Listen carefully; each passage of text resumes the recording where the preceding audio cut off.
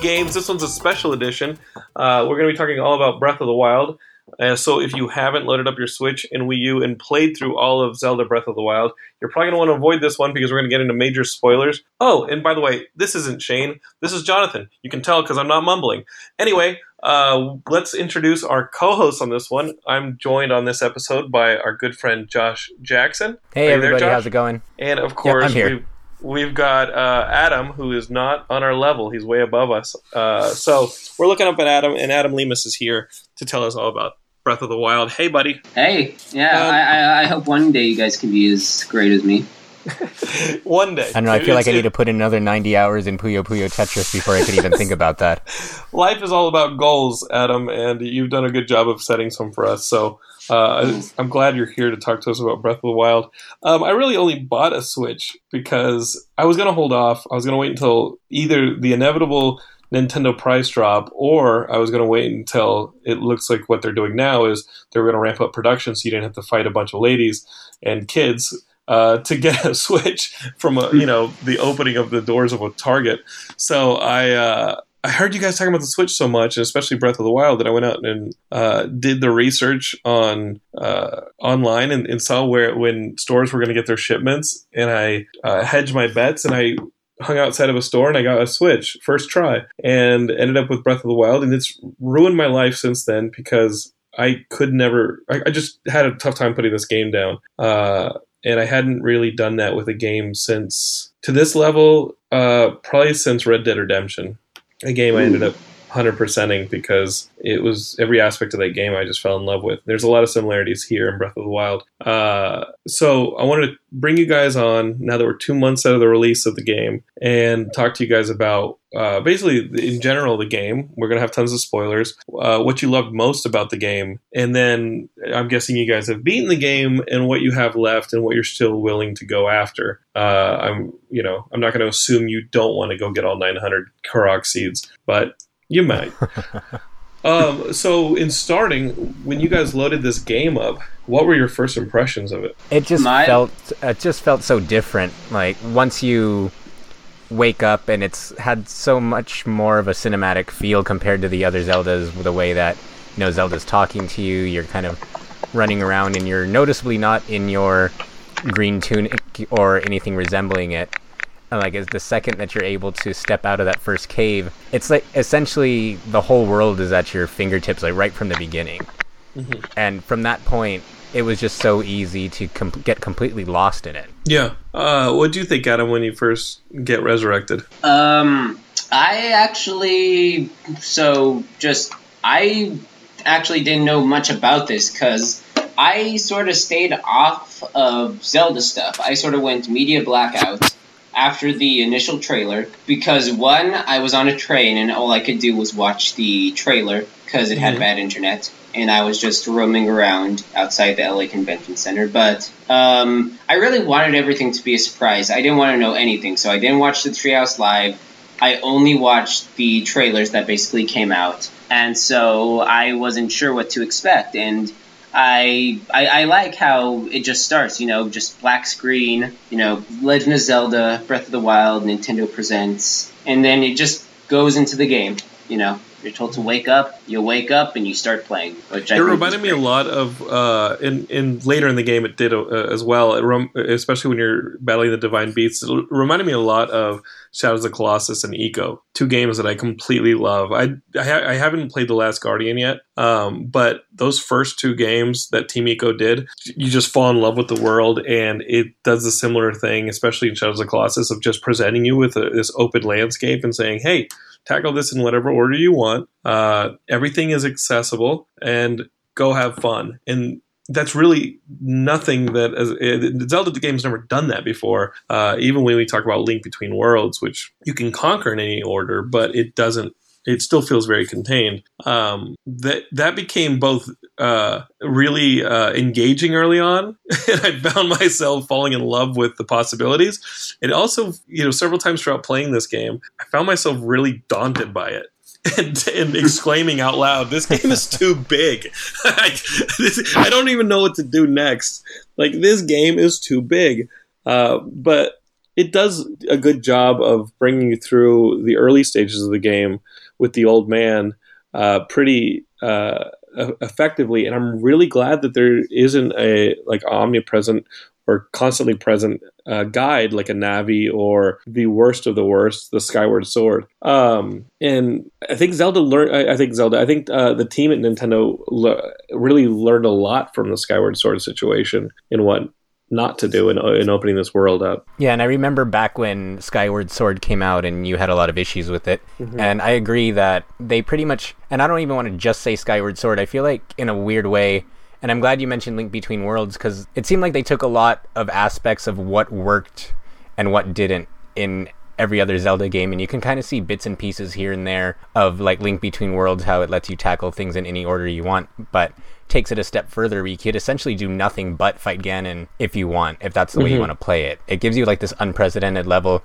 of freedom in a series that has generally been pretty, I guess, on rails in the way that you progress through the story. And it's incredible how big it is, like you mentioned, because I think my playtime is about 60, 50-ish hours. I'm scared to check. Yeah, and like I think Megan's is like 140. Wow. And there's still things that I tell her about that I saw that she never saw, and there's things that she saw that I never saw. And that's almost 200 hours of collective playtime between the two of us. After beating the game, finally freed the dragon from Mount Lairu. I was like, oh yeah, I might as well get that muck off of him, because I had done that at a friend's house. And that was another one of the nails in my coffin, was going over to a friend's house who had it for Wii U and seeing just how incredible the game was. And at his house, he had only really gotten to Hitano Town, and I went up on the mountain and was just eating chili after chili and apple after apple because I didn't have any cold gear. And I get up to the top of Mount Lairu, I don't know how to pronounce it, but you see one of the dragons up there, and he's covered in muck, and you have to free him. And just playing through that at a friend's house, I made the decision like within a week that I will own this game within a week, and it will own me within a few hours. So having beaten the game, I'm now trying to get all of the different temples, of course. Shrines. I'm trying to get all the different shrines. After the game, I'm going through all the different labyrinths to get the barbarian armor. I've done one. I think that's kind of where I'm going to cap it. I think I'm going to cap it with all the different armor sets, including what you can get from the monster dealer, Killian. And I think I'll cap it at everything but the Korok seeds. But everything else I want to experience. And that's what I loved about this game, the details of it, the way that the different villains strategize, the different monsters have strategies, the different monsters have different reactions to different weapons. Trying to figure out the best strategies for killing Lynels, because I mean they're worse than many of the bosses in the game, if not all the bosses in the game. I think Lynels are the hardest thing in the game. Yeah, I think there's that one white Lynel in the Colosseum, and I think I was just being stubborn. It took me like 45 minutes of constant trying before I finally killed it. Oh, I sat at the top of the Colosseum and just shot him with arrows until he was dead, and then I collected everything, because I think the striped enemies are the most difficult enemies. The zebra striped enemies are the hardest level of enemies. Isn't that correct? If I remember correctly, yeah. And he is one. So I went into that Colosseum, which I did after beating the game, and my full exploration. And I just walked into the Colosseum, and I was like, "Oh, holy shit!" and just ran to the top stage. Killed whatever Liz Follows was up there, and then just played the cheap snipe game from up there. And every time he would hide underneath the platforms, I'd just drop little bombs on him to wake him up again. It's actually pretty good. What I did was, I abused. What's her name? The Gerudo Guardian. Mm-hmm. Urbosa. Yeah. I abused Urbosa's fury until I ran out of those, which got him down to about half health, and after that I was just like doing those time dodges the best that I could and just kept fighting him off that way. Oh, you actually fought him like a man. Well, yeah, pretty much. I fought him like a coward. Yeah.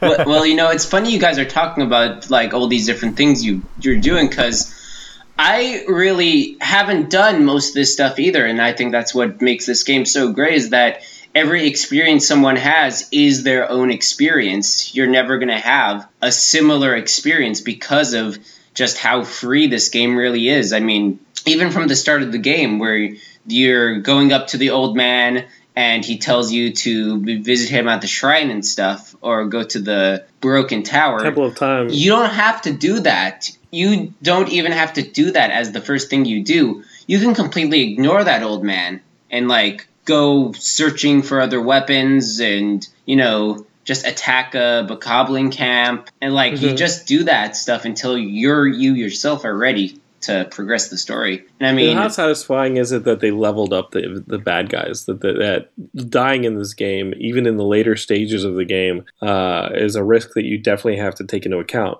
In earlier Zelda games, it seemed like dying wasn't really something that you had to worry about. Here, you really do have to strategize your inventory of food and the best armor sets and weapons to use in different situations. It added a kind of an RPG element to it that I thought was like really, really welcome. The first time you run into a battle and one swing kills you, you're like, oops. You're like, what the fuck? I mean, this is a game where basically, even from the start, you have to be very conservative about how you play this game, because you can and you will die multiple times, even at the beginning of the game, because it's just so different. The AI is much different, you know. Like, there are some times I've seen videos even of, you know, someone even bomb spamming an enemy, and at one point, when they try to throw a bomb again, they hit the bomb, like, the bokoblin will hit the bomb back, and Link will just die. And That's it's crazy because, like, it feels like anything can kill you in this game. Like, I'll never forget the first time I was caught in a thunderstorm, and I was just kind of walking around minding my own business. I think I was walking to the Zora's Domain, and it's a really long trek. And, like, halfway there, and you remember how Sidon's kind of leading you along the way, and he's like, oh, it's almost there, even though it takes another 10 minutes. With his wink and smile, yes. Yeah. But then it's like, I was halfway there, and it starts raining, and I see my shield, like, glowing, and I'm like, what's going on? And all of a sudden, I get hit by lightning, lose, like, 8 hearts, and, like, instantly drop dead. It was so messed up. And not only are there different types of creatures and monsters, but there are different types. And especially that stage right there, having all those little follows using electricity to get at you. At that point, you hadn't really worked up any of the armor that was electricity resistant. You hadn't really worked up many of the things that would... that was the first Divine Beast that I tackled, and I didn't find myself very prepared for the road to the Zora Domain. My stamina wasn't to the point where I could climb. You are drenched in rain, so you can't really sidestep the roads. You have to just climb over the mountains, which you can do later in the game once you've started to add some of the armor and it's not raining. The environment is a big part of the game, and it works as an enemy in its own self. I think the environment may have killed me as much as anything else did. What did you guys think of the story of the game? Because I've played every Zelda game and beat every Zelda game, and this one and there's a lot of criticism online about whether or not the ending after such a long playtime was a letdown. What did you guys think of the full story of the game? I felt it was probably my favorite Zelda story, to be honest. And the reason was because a big reason that people would always say that the Zelda games had not necessarily bad stories, but uninteresting stories was attributed to Link always being a self-insert. And that's something that Miyamoto has insisted on in the past, that he wants you to feel like Link. So he tries not to give him too much of a personality so that you could kind of insert yourself into that role. Mm-hmm. But sadly, I think in my case, that turns out to be pretty true. Yeah, right. But I think what Breath of the Wild does really well is that it finds a way to compromise and allow both possibilities. Because when you start the game, Link's, he has amnesia, he doesn't remember anything. Mm-hmm. And recording the memories and retrieving all of the memories to give Link his backstory, that's all 100% optional. So if you want to just run around and just play the game and beat Ganon without recovering those, that's your choice. And then you're still playing that role of Link. But if you do decide to pursue the story and recover all of his memories, at that point you're learning about his history along with him. Mm-hmm. It's never like you're being told a story. You're discovering the story with the character you're playing as. So in that way, you're getting the narrative of like a structured cinematic story while still being able to feel like you are that character. Mm-hmm. And I got to tell you, Josh, You should go get that memory number 17. Yeah. Having just heard what you said and knowing that you didn't go and get that final memory that Impa gives you, you got to go back and get it, because I agree with Adam that the memory number 17, which is the one that you have access to after recovering the prior ones that Impa has charged you with, to me was the most profound memory and really put everything in context. You don't actually see the giant battle that destroyed Hyrule 100 years earlier when Calamity Ganon took over. You never actually see that, and I did find myself wanting to see that, but that being said, it never probably would have matched my imagination. Not that the game doesn't completely fulfill my imagination in many times over in some places, but it reminded me as well of a lot of the Hayao Miyazaki films. You know, seeing like the hordes of those beetles in not Princess Mononoke, in Nausicaa. Did you guys ever see Nausicaa Valley of the Wind? Yeah, a while back. When you see those swarms of enemies coming in, and I guess they did do it again in Mononoke, but just seeing the Guardians reminded me of the robots from Laputa, and the language is also in the Team Eco stuff I mentioned earlier, but seeing that language played out across the landscape of having that history. And I don't think the history's ever been, I don't think you've ever been as immersed in the history in a Zelda game as you are in this one, because it's not just told to you like it was in previous Zelda games. I think it's absolutely the world. You're always walking through it. You're always seeing these ruins, and sometimes those ruins and those guardians are coming to life and turning into enemies. The first time a ruined guardian came to life, what did you guys think? God, I tried to desperately kill it with like my 10 arrows and promptly got slaughtered. So I was like, holy shit, it's alive. Yeah. You run behind some ruins. Yeah, it's but like this game felt like the best of all the Zelda games story-wise. It felt like it was taking pieces from my favorite Zelda moment is from Wind Waker. Prior to this game, my favorite Zelda moment was in Wind Waker when you go below the ocean and you see the Temple of Time, and you realize, oh, this is after Ocarina, and this isn't that world of that. This isn't a Hyrule that has been covered in water. And when he descends under the ocean and finds the Temple of Time, that was a huge moment for me, and that's why Wind Waker ranked so highly for me. And as my favorite Zelda. This one had a ton of those moments, and it felt like it was pointing at things from all the different Zeldas that came before it. And if you had that Wolf Link amiibo, then Twilight Princess plays in too, which is one of my favorite Zeldas, and also had a bit of the history. It did do a good job of putting you immersively in the old history. What were you going to say, Adam?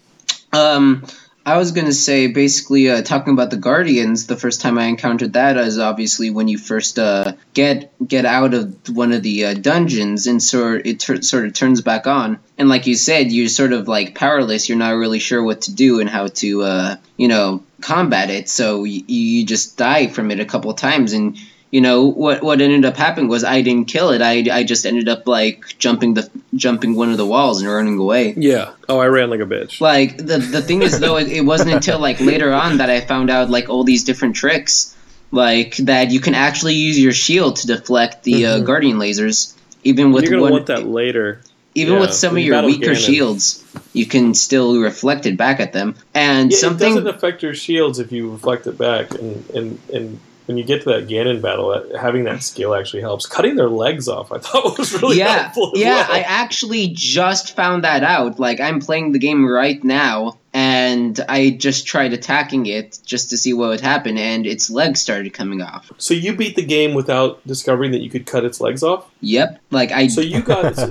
So that one memory that was in front of Hyrule Castle, just south of Hyrule Castle, in that field swarming with Guardians, you just ran in, grabbed that memory, and like teleported out before those swarmed on you? I just Leroyed it. I mean, I also basically like what else? The hardest memory for me was the Hyrule Castle one, because I was getting the memories in order, and at one point I look at where I'm supposed to go next, and I'm like, I hope that's not Hyrule Castle. And of course it is. It's Zelda Study. I'm like, oh my gosh. This game seriously wants me to go all the way up to Hyrule Castle right now and grab that memory. I got the memories in the order in which I was playing the game. Like, I would just see where the memories were in like whatever region I was in. So I got that Zelda's library memory at last, because it's almost immediately in front of the sanctum where he is. In fact, I didn't get the last memory until after I'd beat the game and gone back and gotten it, because I was so close to finishing the game. And I had gotten that memory,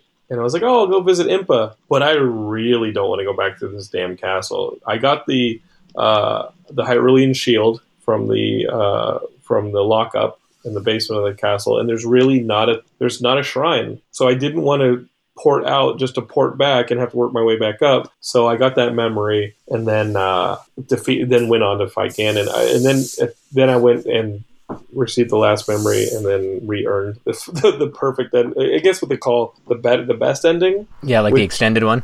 Which is beautiful. I mean, the tapestry of this game, that spans 100+ years, it was beautiful, and the ending was beautiful. And I think that we get spoiled in having games give us so much cinematics that we want the longer cutscenes, or we want bigger explanations, or we want more spelling out, or we want more action. And with this game, as much as it has going on in it, as much as you can actually do in the game, the beauty of its simplicity is what I think is worth celebrating. In that the ending was just the best ending, is just a simple moment between Link and Zelda looking to the future, and so that really worked for me. You rest on a flower, and it is as simple as it began. Does that make sense? Yeah. Like, in that way, the ending I thought was incredible.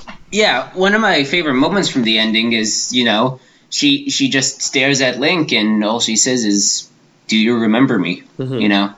Yeah. And I would have kind of liked that if it was slightly different. If you had collected all of the memories, then she might have said something different. But she says it either way. But I do think it's a really nice moment. That they're finally reconvening after 100 years of not seeing each other. Although I don't know why Zelda isn't super old. Maybe some sort of weird. Well, she was trapped. Ex Machina time powers. You don't know what Ganon was. It's magic. Hey, it's magic.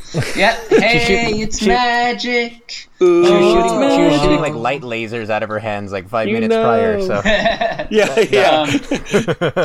It does wonders for the skin. It didn't help Impa's ass, but it helped her. I wanted to say that though. Another thing that I really liked at the end, when you get the extended ending, is that she turns to Link and she's like, the voice of the Master Sword, I can't hear it anymore. Yeah.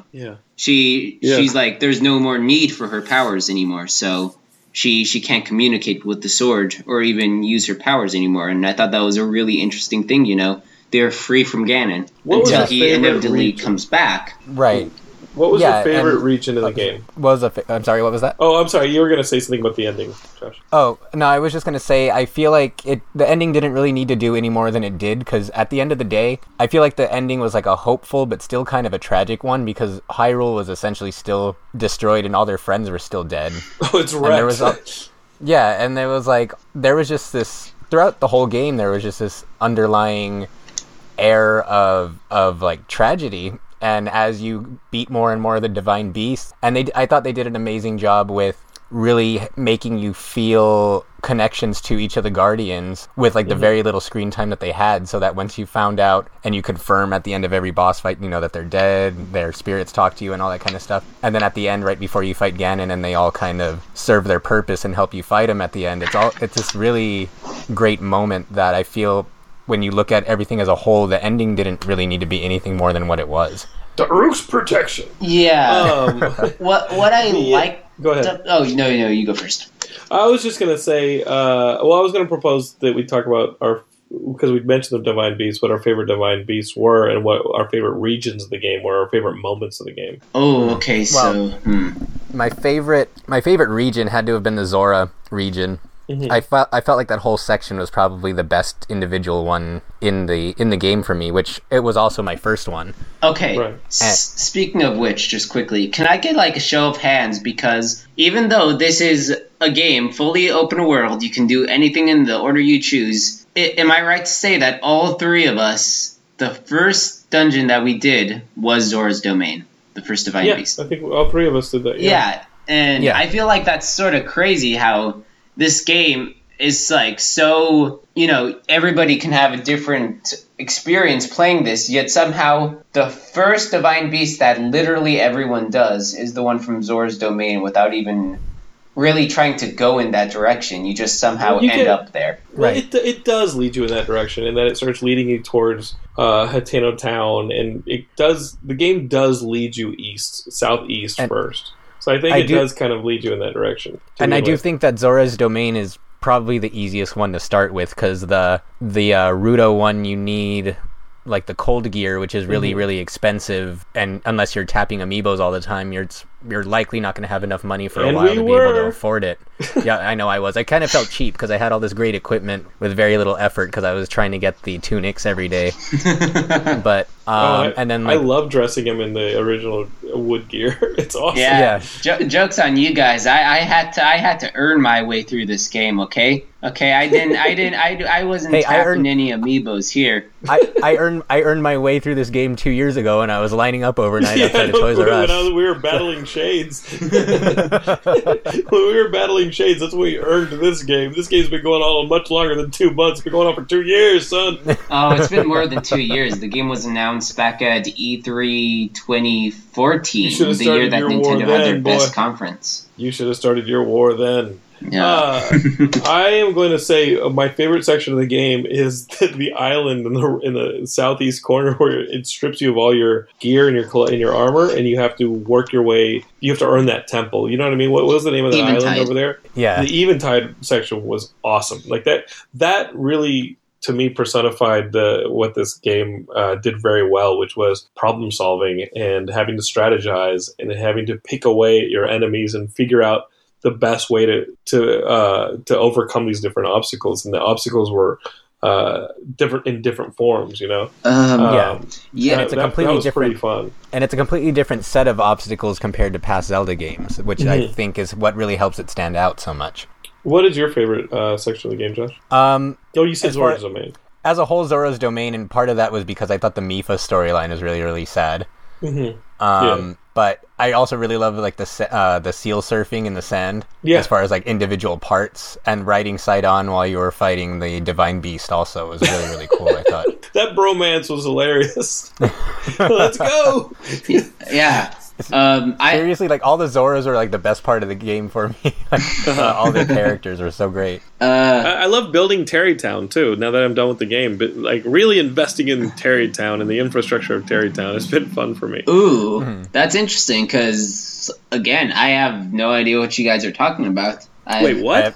I know what it is because I've seen other people do it, but I've never seen Terrytown yet. You guys haven't been building Terrytown? No, I'm going to be honest. I beat the game, and then I stopped playing because I had to catch up on some other games that are getting backlogged.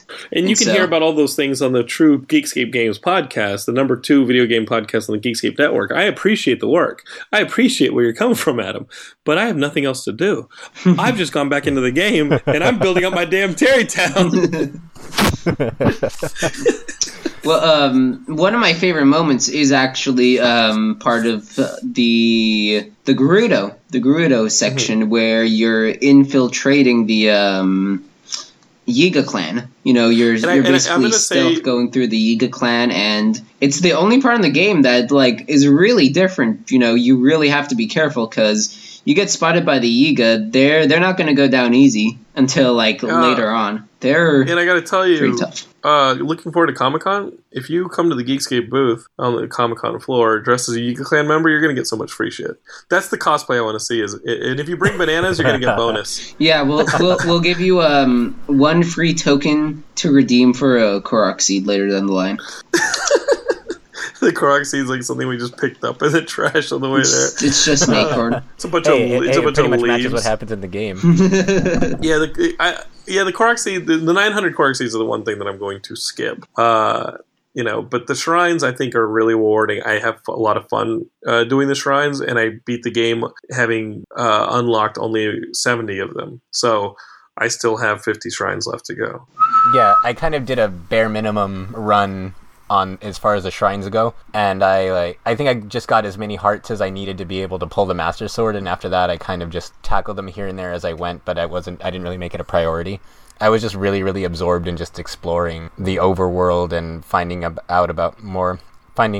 more about the story and that kind of stuff. I wanted to make the map accessible, so I wanted to try and open up a pretty even number of shrines around the map so I could do the fast tracking. But now I'm going back and doing the side quests, especially the ones that unlock the temples, and it's been pretty rewarding. Some of the side quests are fetch quests. A lot of them are. But there are some that are really awesome. What are some of your favorite side quests that you guys have been doing?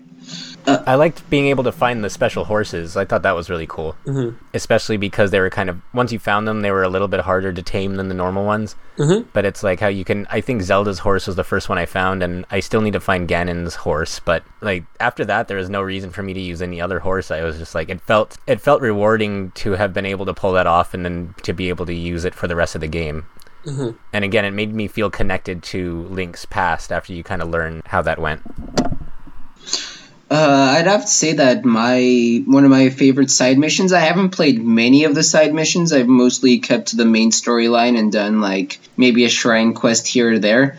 But I actually really enjoyed trying to hunt down the great fairies to enhance your gear. I will say that it does get it gets pretty cheap near the end, because then it's just like a ridiculous amount of rupees that you have to farm up for. But other than that, like, I really enjoyed being able to find them in these like 4 different corners and then just upgrading my gear. In fact, one of the main things I was trying to do for a while before I just started buying other gear was I thought I could upgrade my amulets that you get from the Gerudo town, like the ruby and the sapphire circlet. I thought I could upgrade that enough where I wouldn't need to wear anything else. So like, just run around naked, like just run around with my with my headband, and I'm like, hey, earrings I'm still cold resistant. That sadly that did not come to pass. But yeah. Even in a Zelda game, you're trying to get arrested. Yep.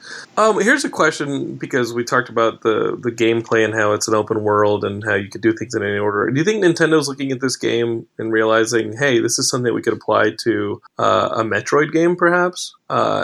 Because Metroid is also one of these games where you have to, for the most part, attain different kinds of armor upgrades in order to unlock or access other areas in the worlds that you go to, or the levels. So do you think that you can maybe foresee a Metroid game that would allow you to go open world?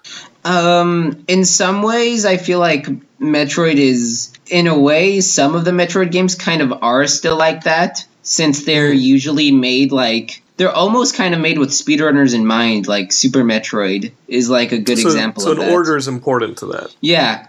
Like, order is important because it's one of those games where it's like, it is a Metroidvania. It started like a genre where you can where you're obviously exploring a big world, but you might not be ready to explore specific areas yet until you do power yourself up a bit more. And then, you can come back to that place that you found at the very beginning of the game, and it just feels all the more rewarding for that. Sure. I would say it would be interesting to see how they handle something like that. But even something like Super Metroid, if you're a speedrunner good enough, you can access areas very early by intentional design. If you've ever seen an SGDQ or AGDQ run of that game, it's pretty insane. Yeah, I feel like with Metroid, it's been gone for so long that I feel like it would be a little early to change up the formula too much, because with Zelda, we were getting consistent releases to the point where people were kind of clamoring for change. Whereas at this point with Metroid, the last proper Metroid that we've got, at least traditionally,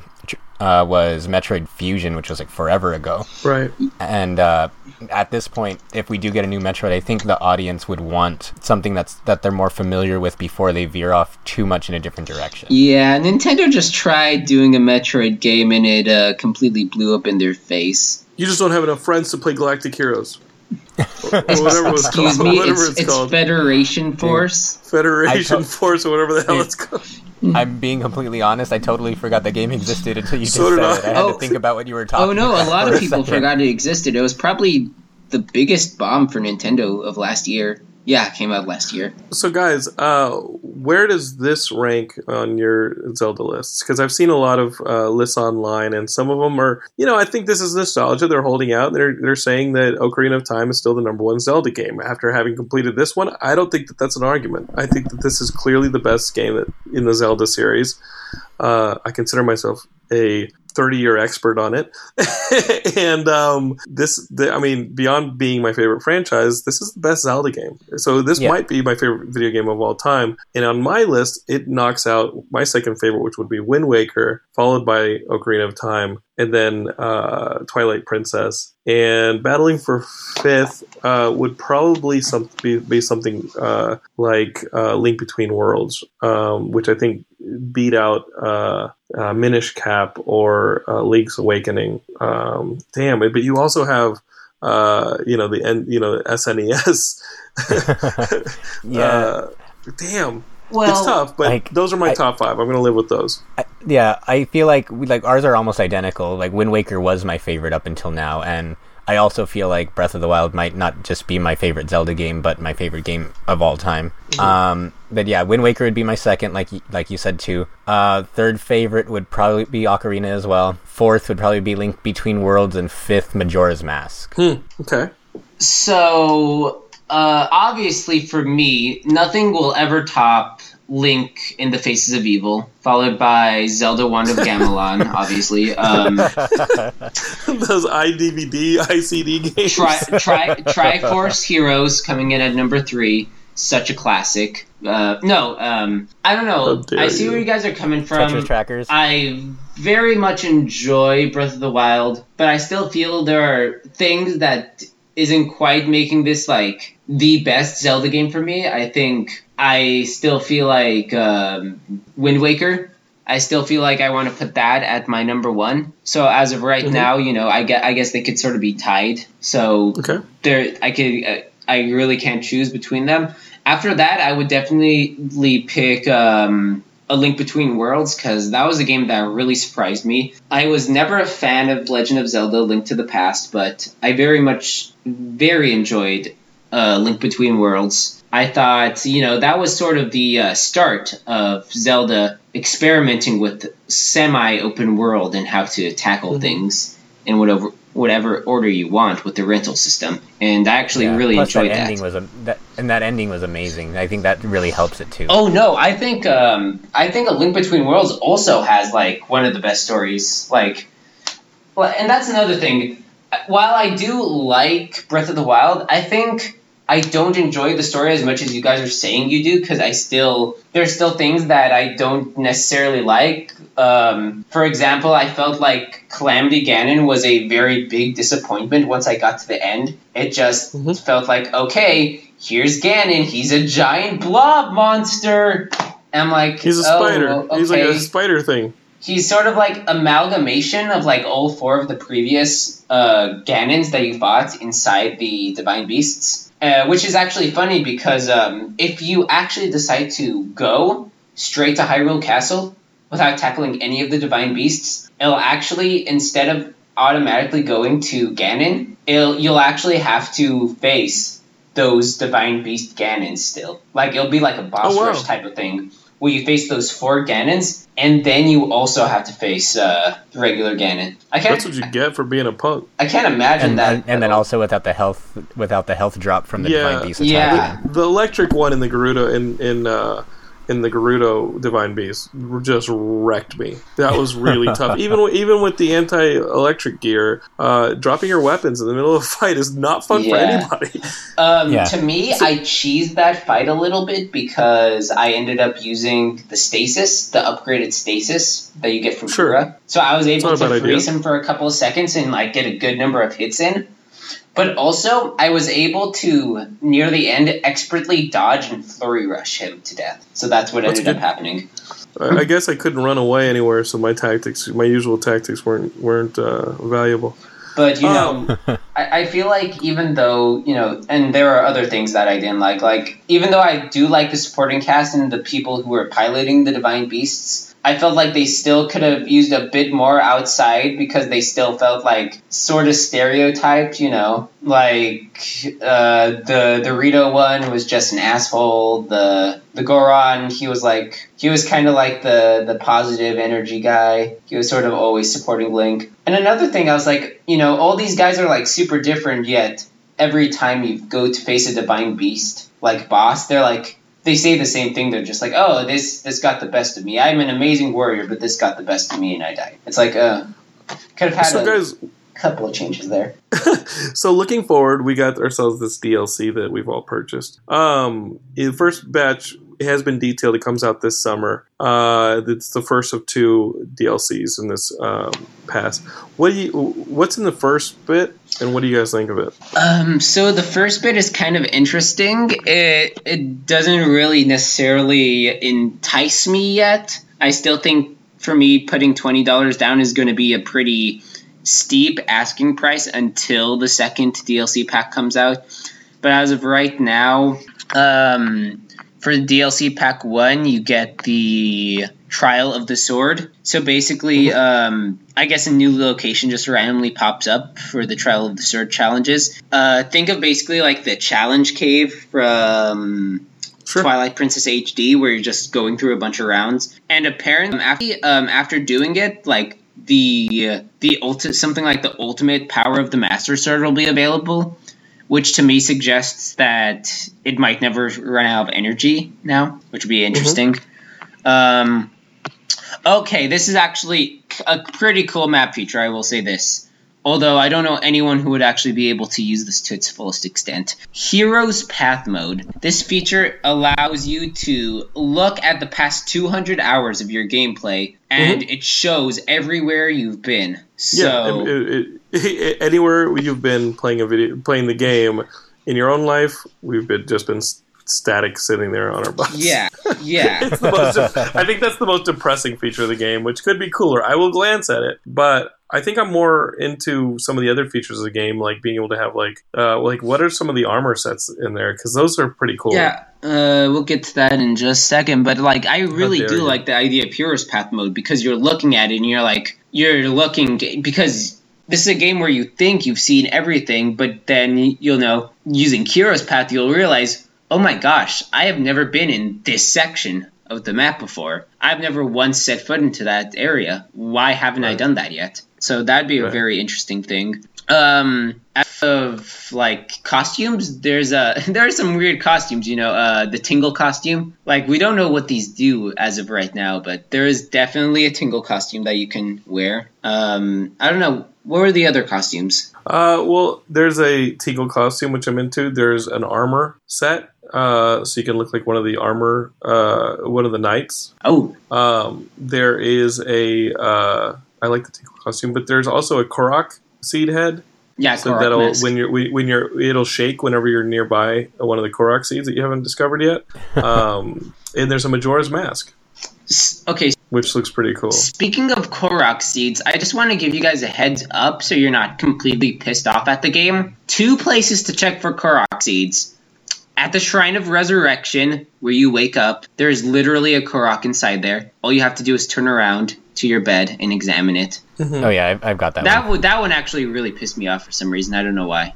I have no idea it's there. I'm going to go back and get it. Yeah. And the second one is at the very top of Hyrule Castle. You have to scale the entirety of Hyrule Castle up to like the highest point, like even above where you enter for Calamity Ganon. Worth it. Yeah. So in closing, guys, where do you go from here? What do you want to see from that second piece of DLC? And is this the kind of engine that like we had with Ocarina of Time? You could bring out another Majora's Mask. Is this engine something that you would like to see built upon? Does the Switch have a second Zelda game in it of this size? So let's start with the DLC. What would you guys like to see in that second bit of DLC? I feel like I want something that's going to focus more on the battles before the story. Like, with everything going to hell, and it can double as a hard mode because it's a battle that you're not necessarily supposed to win because we know how that all turns out. So just being able to see what Hyrule was like before it all got destroyed, right before the calamity, and then leading into the process through the calamity. Maybe even let us play as the Guardians and see how they all got killed. Play as Link while he's trying to defend Hyrule Castle and ultimately failing at it. Maybe even playing as Zelda to an extent. That would be something that would really interest me because so far the first wave of DLC hasn't really impressed me that much. But if it were to be something that expansive, I feel like I would be completely on board with picking up the Season Pass. How dare you guys? You guys have failed me in every turn. Not buying the Season Pass. I just wanted my. Did you get that Switch T-shirt? Hell yeah, bruh. Oh my gosh. When I do buy that DLC, if it says Zelda, I throw my money at it. I'm just going to say, I'm never opening that treasure chest. I'm never going to open that treasure chest for that Switch t-shirt. That is going to break my immersion for this game hard, okay? I am not I just want to know what died inside of you and when did it die. A Nintendo Switch shirt. Your spirit called and said that it's been long dead. Maybe the Nintendo Switch was really popular in Hyrule before Ganon showed up. Yeah, it's part of the story, Bray. Adam, what would you like to see in that second DLC? So, I'm gonna go against what Josh just said. I think it could have its merits, but at the same time, I don't think ever doing prequel things ever really work out because you don't really have stakes since you know what's gonna happen. You already know what's gonna happen. So, and I feel like they've already sort of explained what happened and how they died. I don't think we have to go deeper into that. What I'm thinking it's going to be is that the mention that Zelda makes that the Zora Divine Beast stopped working and they have to go over there and check it for like maintenance repairs. I feel like somehow that's going to tie in where you actually like when this DLC comes out, you'll actually be able to play like post game, like after you've defeated Calamity Ganon, and you're doing this story. I would love to see something post game as well, and there is a section of the game that some characters go to in the game that we don't have access to, and that is the Dragon Realm that we see the dragons escape into whenever they go on their little journeys. They go up into the Dragon Realm. So something involving the dragons, I think, would be very cool. And it plays in the game that already exists. But I think I'm going to go along and say, yeah, I would like to see something that not necessarily is post-Calamity Ganon because your save file is still pre-defeating of Calamity Ganon, but something that adds one more realm or texture that doesn't necessarily negate the save file that you have, which is just before defeating Ganon. So just an additional realm, which at this point, you've already opened up the entire map. It can really only be another dimension. That would be that's really what cool. I was thinking. I was thinking too because I don't want it to take place post game because I feel like that cheapens the ending. It makes it come off as a bad anime sequel where that you should save be a the new world, title. but right. That should be another title. That should be another game. Yeah, because if it's like you stop Calamity Ganon and then the next day something else just happens to show up and it gives you an excuse to play some more. Yeah, not that the Weakening of Hyrule doesn't open things up for another predatory villain. There have been one or two other villains in these video games. Yeah, for sure. But I feel like if it was DLC and it took place so close to the ending, it's like the whole idea of kind of rebuilding Hyrule or working towards restoring it and then immediately getting attacked by something else kind of would take away from that a bit. I would like to see something get opened up either beneath Hyrule or in a realm that is above Hyrule, something like that. Dragon's Domain. I was just gonna say that it was just gonna be Korodai from Link in the Faces of Evil. You finally get to explore this vast world that you only see in a single static screen.